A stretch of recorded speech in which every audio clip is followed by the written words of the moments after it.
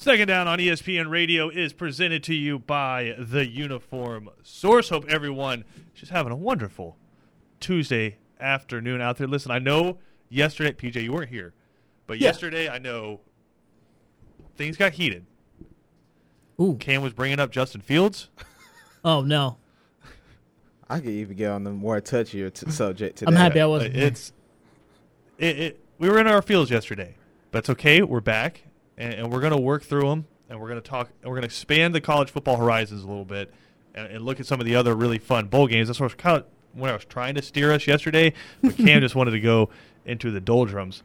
Because PJ, what we were saying is the Georgia fan base went through a really unique experience on Saturday, where you kind of let yourself fall into the trap of, all right, this might actually be the year. We got this amazing defense. We can go out there and do it.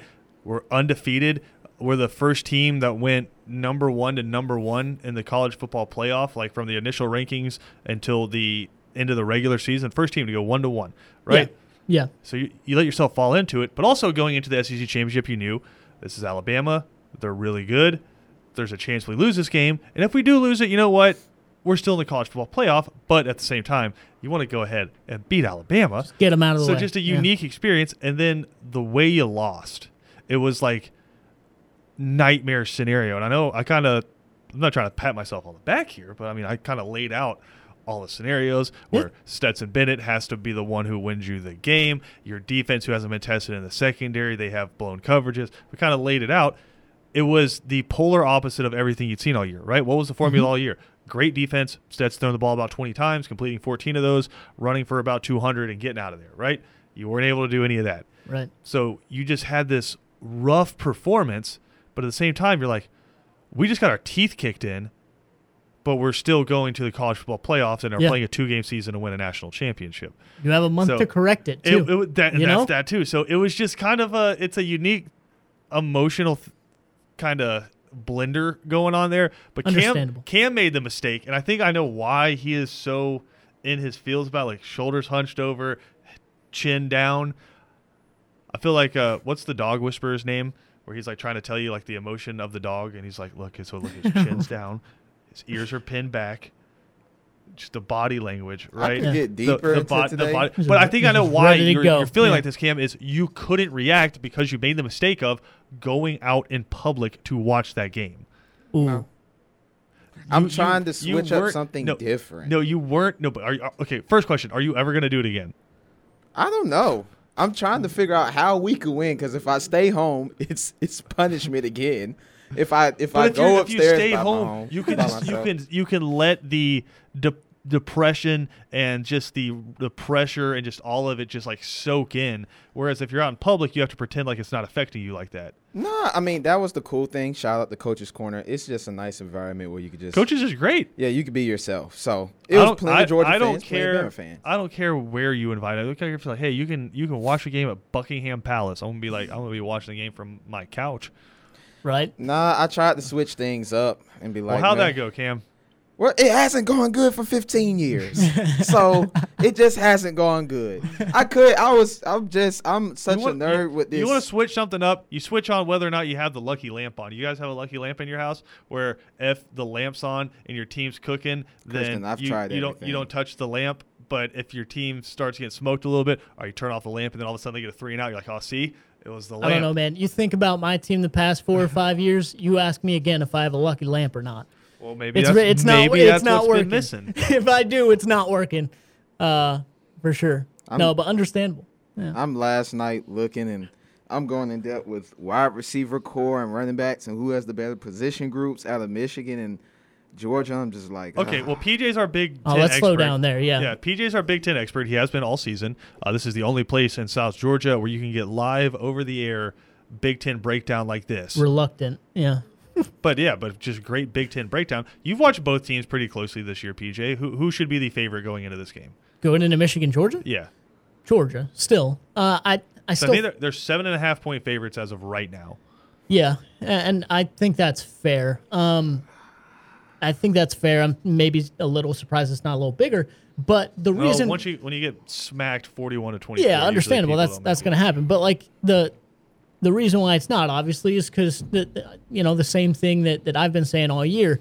If someone's been taking notes about the things I've been saying about the Big Ten, they probably don't think I'm. I hope there's someone out there. I hope they're not. Like a burner Twitter account that says right. PJ's Big Ten takes. Yeah, but I mean, I've been calling it. I called Michigan a fraud all year, and then the last 3 weeks of the season, even going to the Big Ten championship. PJ like drops the F word all the time. Yeah, even going to the Big Ten championship game, I was like, nah, it's going to be tight. Like they're going to play them close, and then they surprised me again. They come out and really kick Iowa's teeth in. So they are playing very, very well. But again, I think the month gives their running back room some time to get a little bit more healthy, even more healthy, sure. That is something they have in the Big Ten that they do not have in the SEC, Cam, and that is a running back room. Yeah. See, in the SEC, they have running back rooms. Right, of course. They don't have running back rooms. They might have running back rooms. I got a good question. Wait a minute. You're not allowed to do that. Last night, I was just thinking, what position groups are Georgia better than Michigan at? Stop it. I'm just asking. Stop it. No, I'm asking. Running back group is not even close. It's Michigan. No, let's do it. Yeah. Are you sure? Let's do it. Go look at Michigan real quick. I mean, they've had some really good games. No, I'm talking about this year. No, he did this thing. He did this thing yesterday where he compared the two backs from Michigan to Sony Michel and Nick Chubb. Oh, I'll give you a stat. Stats. I'm not saying they're bad. Wait. I'm not saying they're bad. They're really good running backs. I wouldn't compare them to Sony and Nick Chubb. What I would say is the stats are comparable. 23 games, 2,300 yards, 31 touchdowns. Sony and Nick Chubb, 29 games, 2,600 yards, 31 touchdowns. Sony Michel and Nick Chubb. So they played 6 less games and only 300 yards less. Sony Michel and Nick Chubb are literally the most prolific rushing duo in the history. I'm not saying they're better, but stat-wise, they're 6 games behind and only 300 yards behind and the same amount of touchdowns. All right. Michigan's running back group is elite. Go look at. They've had some dang good games. Haskins. Haskins really wanted to do this, and I'll give you running backs. Even though I think if you put Zamir White and James Cook in that offense, if you put those guys in that offense, they're probably doing very similar things. I think comparable at very least. Yeah, but that being said, they're not the focal points of this Georgia offense. Right, those two guys are the focal points of that Michigan offense. But again, so if you want to take the running backs, fine. I think Georgia has a better offensive line than Michigan. A lot of people, for whatever reason, think the offensive line's been bad for Georgia. I think the offensive line's been one of the stronger points of this Georgia team. I mean, Georgia was second in the SEC in sacks given up. I don't know if it's better because Michigan has actually, and I can't believe I'm saying this, Michigan's actually played a harder schedule. They've played better teams. I don't know if it's a better O-line. You manhandled Ohio State. In my opinion, I watched the whole Michigan State game. They manhandled Michigan State on the O-line. Well, they did, but they just Michigan. They just Michigan fumbled snaps and all that, but O-line, they handled them. Then you play Penn State, good defense. We've seen a push on the offensive line? Yeah, I mean, I would say offensive lines are even. Sounds like Cam's wearing a big yellow M on his chest right now. No, it's just we know he has a shirt. Yeah. No, I think for the most part, we are kind of. No, you asked the question, what position groups is Georgia better than Michigan I don't think O-line. I think O-line's even. I think running back. Okay, what about quarterback? Quarterback? Oh, Georgia.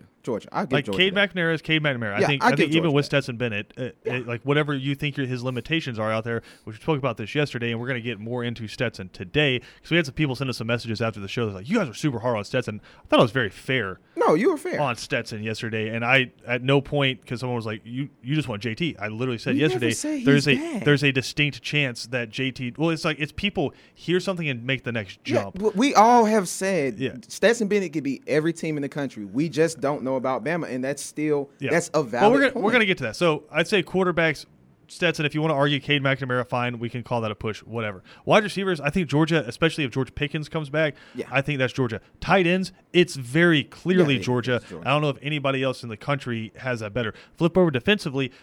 I'm gonna make this two different things. I say the D line might be Michigan. I'm gonna make this two different things because I think this is fair. Interior defensive line. Yep. Is Georgia. Mm-hmm. Okay. And I don't think it's close. Okay. Right. Edge rushers, Michigan, I think it's clearly Michigan, and I think they get after the quarterback in two different ways. Yep. Michigan likes to get you in one-on-ones with their elite edge rushers. Georgia just schemes the hell out of you, right? With those interior the inside linebacker blitzes, and they're not even really blitzes because you're dropping off an outside linebacker and you're only sending 4. But Georgia throws a lot of stunts at you, and they just throw a lot of window dressing at you, right? So they get pressure in different ways. So I think interior defensive line is clearly Georgia. Edge rushers, yeah. With Aiden Hutchinson and that crew, it's those guys, even though we're going to get into a conversation about Aiden Hutchinson as well.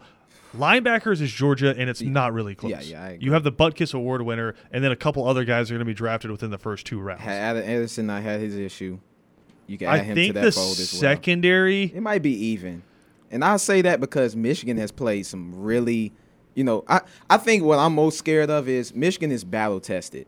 And we saw kind of like the same thing with Alabama. They're battle tested, and they were kind of like. I think if you're like looking at it from like experience. I think if you're looking at it from like the vacuum or just like from a non-biased situation, is you would say who's. I guess PJ would be the perfect person to ask this. Let's say that 5 times fast. Looking at Georgia and looking at Michigan, Cam said, okay, Michigan's battle-tested. Is that an advantage coming in? I would say the bigger advantage is Georgia was pretty clearly the most consistent team all year. I wouldn't say they're ever the best. I feel like there's teams that were kind of like up and down all year. Like peak Ohio State was probably better at some points than Georgia was, just because Georgia probably wouldn't have been able to keep up with them on the scoreboard, right? Peak Alabama, as we saw, was better than Georgia, or whatever you want to call it, on Saturday, right? But Georgia was the most consistent team. Yeah. They just got punched in the mouth. Yeah. And so now they have to go back to the drawing board and say what works, what doesn't work, what do we have to do? So are you more concerned about the team that's kind of trending in the right direction, won 2 big games to close out the season, or the team that won 12 games in a row, pretty clearly had the best defense in the country, and just got punched in the mouth? More worried in the sense of Like I'm scared to play them, or for whatever that's worth. Which one of those holds more weight? I'd much rather. I'd much rather be in coaches Georgia's, on either team. Which one worries you more? Georgia, absolutely, because especially if you look at, I think it's comparable to if you look at Michigan's trajectory and compare it and kind of do the same thing for Georgia, right? Michigan was okay up and down. Like Georgia was very, very consistent all year, like you've been saying. Michigan was like all right, up and down, dominating people like Wisconsin, and then winning close against a couple other, somewhat okay teams, right? And then they go in, they have the lead, they're dominating Michigan State, and then everything falls apart. Like you just said about Georgia, they go back to the drawing board, look at those things, what fell apart, what were we doing right, what were we doing wrong. And guess what? Our backs are up against the wall now, and we have 3 games to finish this off. And if we don't, we're 9-3 again and going to the Outback Bowl. And guess what? They put everything together, beat one of the best teams in the country, beat a really tough defense there in Penn State, and then show the world what Iowa really is. So, like, what are they? They have a really they have a pretty good defense. Describe Iowa in one word. Fraud. Yeah. Yeah. If anyone even believed in them in the first place. Anyway, no. So look at that. Now I they think their also parents just probably believed in them. Right. I don't know. They also just what worries me Dad's about in the crowd, Michigan like, too I don't know, babe. Like, right now is like they just caught lightning in a bottle for 3 or 4 games, and anyone can say, okay, yeah, keep doing that throughout this month break, and then bring it into the playoffs. That's a lot tougher, I think, than people think.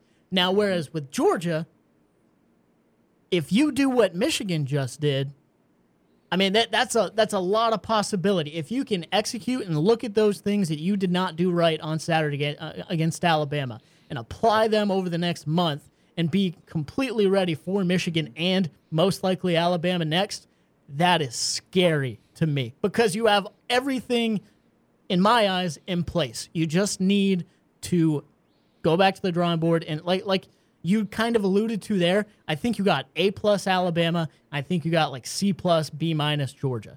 If Georgia goes back, fixes those things that made them C+ on Saturday, and goes back to A+ Georgia that we've seen most of the year, yeah, I'm scared about that. And I think, and again, this isn't Georgia homerism. I think it's just watching the game is if you go back and watch that game, Alabama won in the margins. Like everybody's gonna think about the Jamison Williams long touchdowns, and that's why, or Bryce Young and all the yards in the first half. But think about it. Kevin always does the Al Pacino from Any Given Sunday. It's a game of inches. You got to claw for those inches, right? Mm-hmm. When Alabama's driving, I think it was before their third touchdown. They're driving, and Devonta Wyatt punches the ball out of Bryce Young's arms. Yep. If you're Nolan Smith, you got to fall on the football. Yeah. Right? If you get that, then you I think Anthony Trace, our friend from PFF, put it out. At that point in the game, Alabama had a 71% win probability. If Georgia recovers that, it's a 51%. It goes back to an even split in that game right there, right? Yeah. And then in terms of the other stuff, right, where like Jamison Williams' first touchdown, that's 3rd and 2. And he breaks off a 70-yard touchdown, right? That's 3rd and 2. If you get them to throw an incompletion there or stuff a run, you're getting the football back. And that's not just completely flipping the game. And I think at that point it was 10-0. Yeah. And you're getting the football back. If you go up potentially 17. 3 scores on Alabama, does that completely change everything? So it's Alabama, and this is a Nick Saban coach team. Alabama won the margins, right? And then when you started to get shaky, Stetson started trying to force some footballs. It is what it is. And speaking of Stetson, I want to talk about him when we come back because, again, we got some messages yesterday, people saying, you're really hard on Stet. There's equal blame to be thrown around everywhere. Again, this is all relative because most teams lose to Alabama. Yeah, it's freaking Alabama. What you should say also is this is what we do, though. We're not here to just praise all that. When you play good, we got you. When things happen, we're here to dissect and criticize a little bit. It's nothing personal. We don't hate. I told everybody who messaged yesterday, I appreciate you listening, because if you are complaining about it, that means you were listening. Yeah. I appreciate you listening. I want to go back because I think there's a lot of blame to be thrown around. I think a lot of it falls on Stetson. I think a lot of it falls on Todd Monken. But I think you can and again, this is a result of losing to Alabama. I think you can heap a little bit of this on Kirby Smart as well. So I want to dive into that when we come back as to why I think you can put some of the blame for Georgia's offensive struggles on Kirby Smart's or at Kirby Smart's feet after Saturday. We'll dive into that when we come back. We're also going to get into some Heisman discussions as well because I think somebody got snubbed that should absolutely be going to New York. Christian Gokel alongside PJ Zuko and Cameron Ursher. We'll be right back after this.